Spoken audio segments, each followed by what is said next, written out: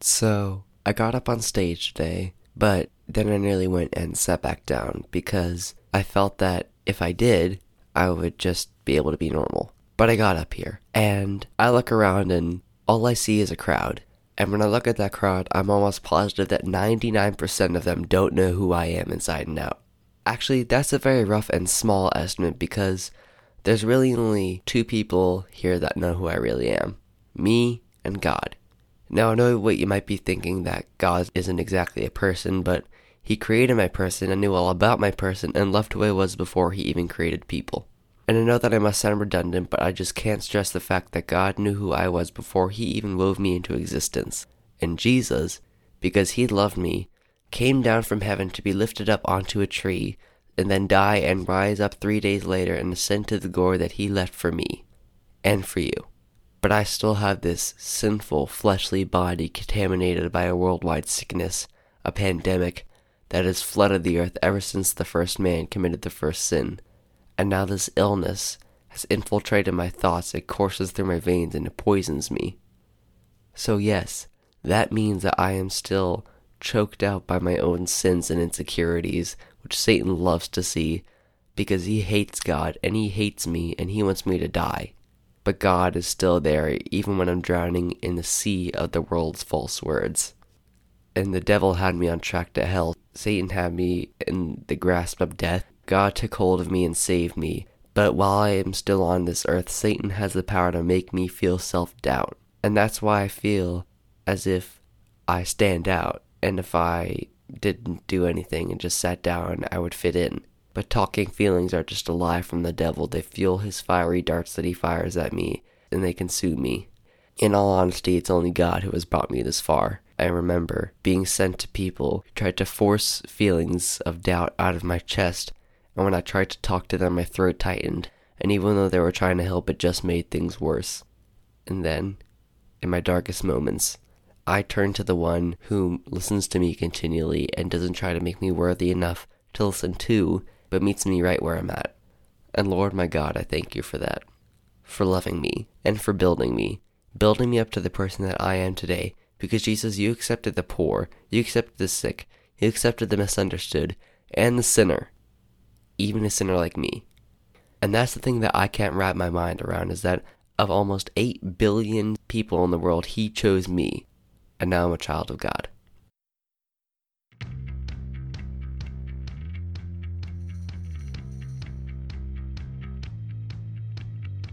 Welcome to Father-Son Entertainment Talk, a podcast where a father and his son come together to bring you their views on life in various forms of entertainment. It's time. Let's do this. Welcome to Father-Son Entertainment Talk. My name is Ryan Campbell. And my name is Matthew Campbell. And we're here today, as you may have assumed, to talk about spoken word and to talk about poetry, how poetry and spoken word has impacted Matthew's life. And then, who knows, maybe we'll go down a brief history and timeline of poetry and how it all came to be in this world. What do you think, Bob? I think that that's a good idea. Great. Well, why don't we jump right in? And Matthew, as you probably heard in the introduction, put a lot of hard work into that spoken word that he did for a talent show at his school. And I was very impressed and very proud of him. Matthew, why don't you share a little bit about the experience and how long it took you to write that, and talk to me about how you were feeling going into the talent show.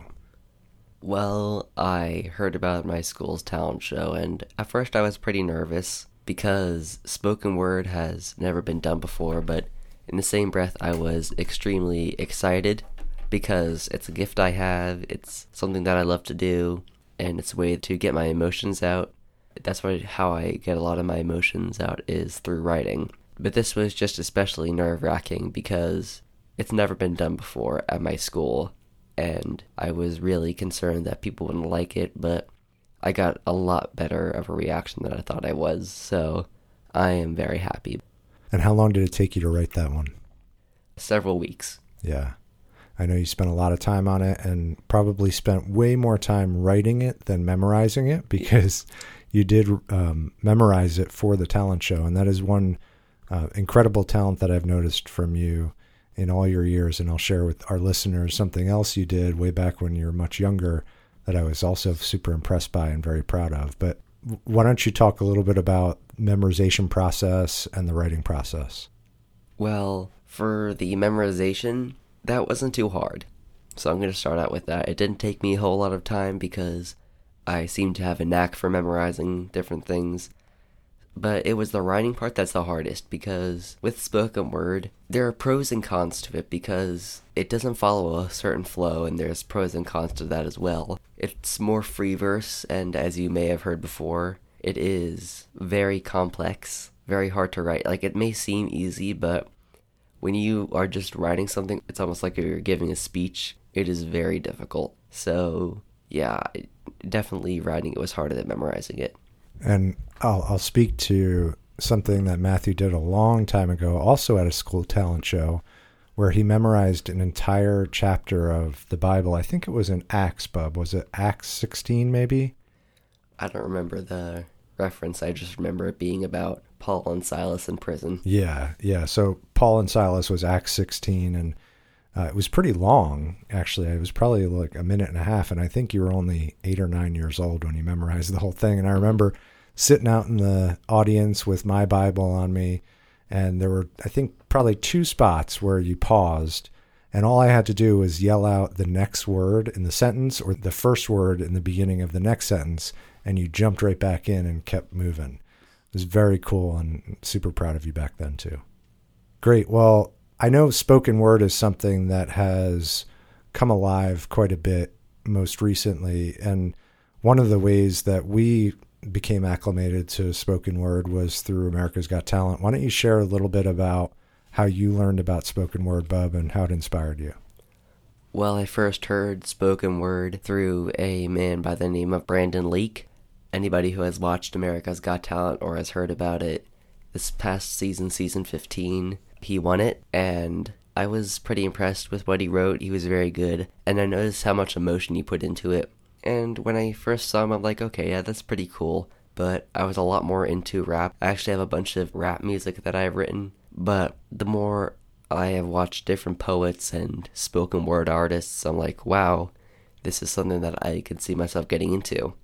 And I tried writing it, and the poem that you just heard was actually my first spoken word piece. So this, again, that's part of the reason why I was so nervous that people were not going to like it, because it was also my first one. But definitely Brandon Lee played a big part in why I write spoken word, and I definitely only heard about it then. And I didn't even know what it was. When I first heard him talking, I thought that he was just giving a speech. But the more I looked into it, the more I heard more people talking about it and performing it, the more I noticed how much emotion they could put into it.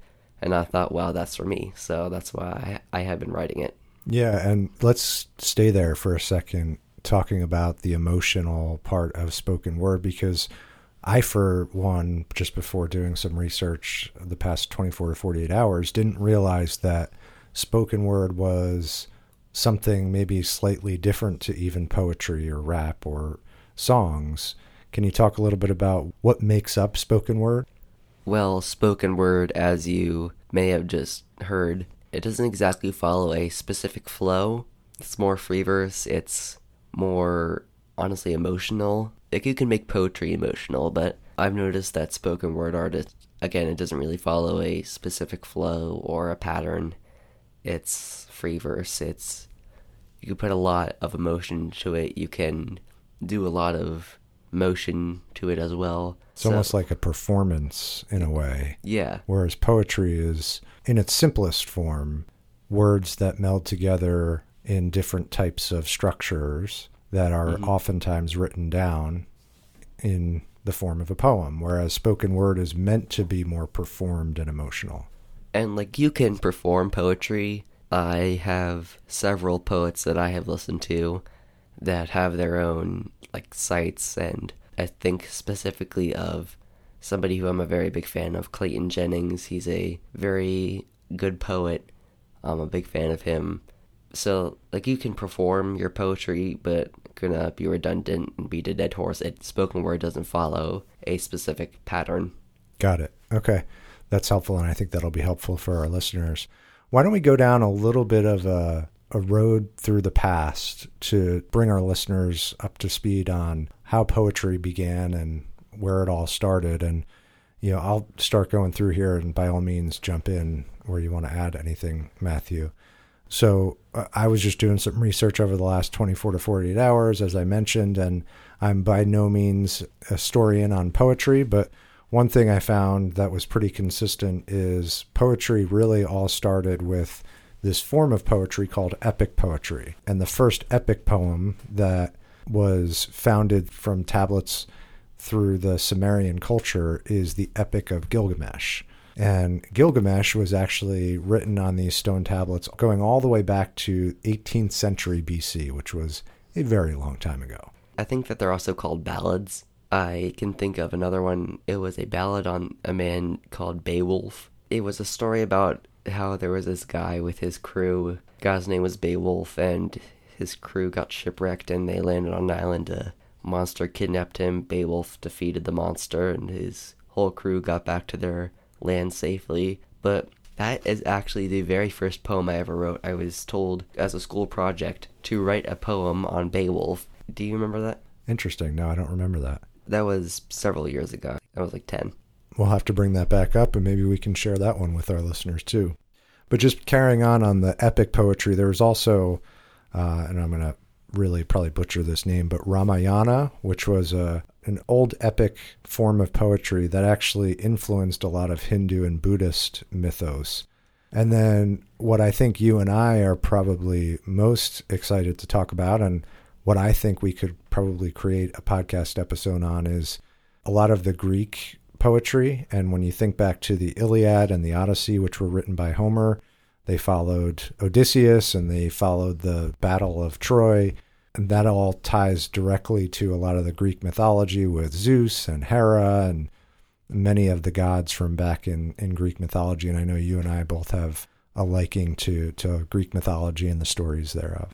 And obviously, like 99% of what is in the Iliad and the Odyssey, like 90% of it isn't even true. Of course. But it is still interesting to read. I got to read it myself. It's very hard to read, but it's very interesting. Yeah. And there's a lot of movies that were created that tried to align to those stories, and something we can think about talking about in the future. But moving on in history, we get to, and there was obviously a lot of poetry written in between these times, but flash forwarding all the way to the sonnets and the time of Shakespeare in the 14th century, when Shakespeare was creating plays and creating his form of poetry.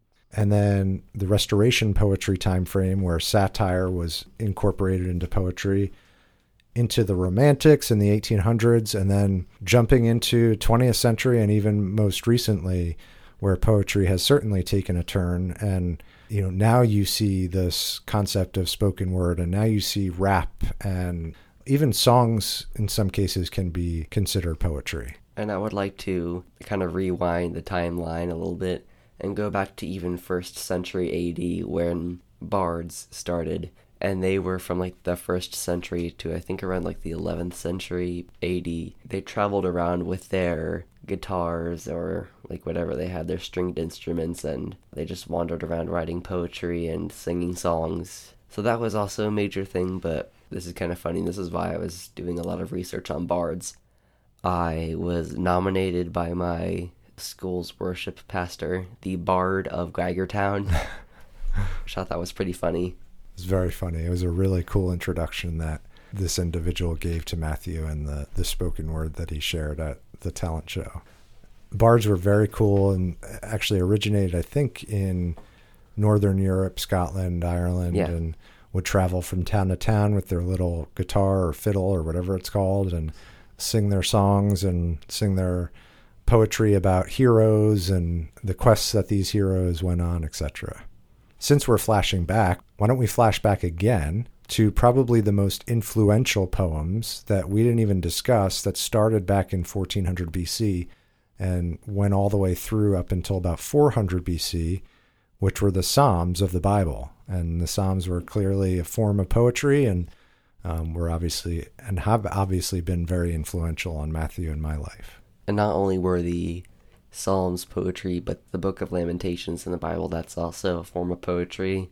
And in a way, Proverbs, you wouldn't consider it to be poetry, but I believe that in a way it is, because I notice a lot of repetition. I notice a flow in a lot of different chapters. So there are multiple books in the Bible that have poetry in them, and I think that just proves how creative God is to be able to put poetry in the Bible.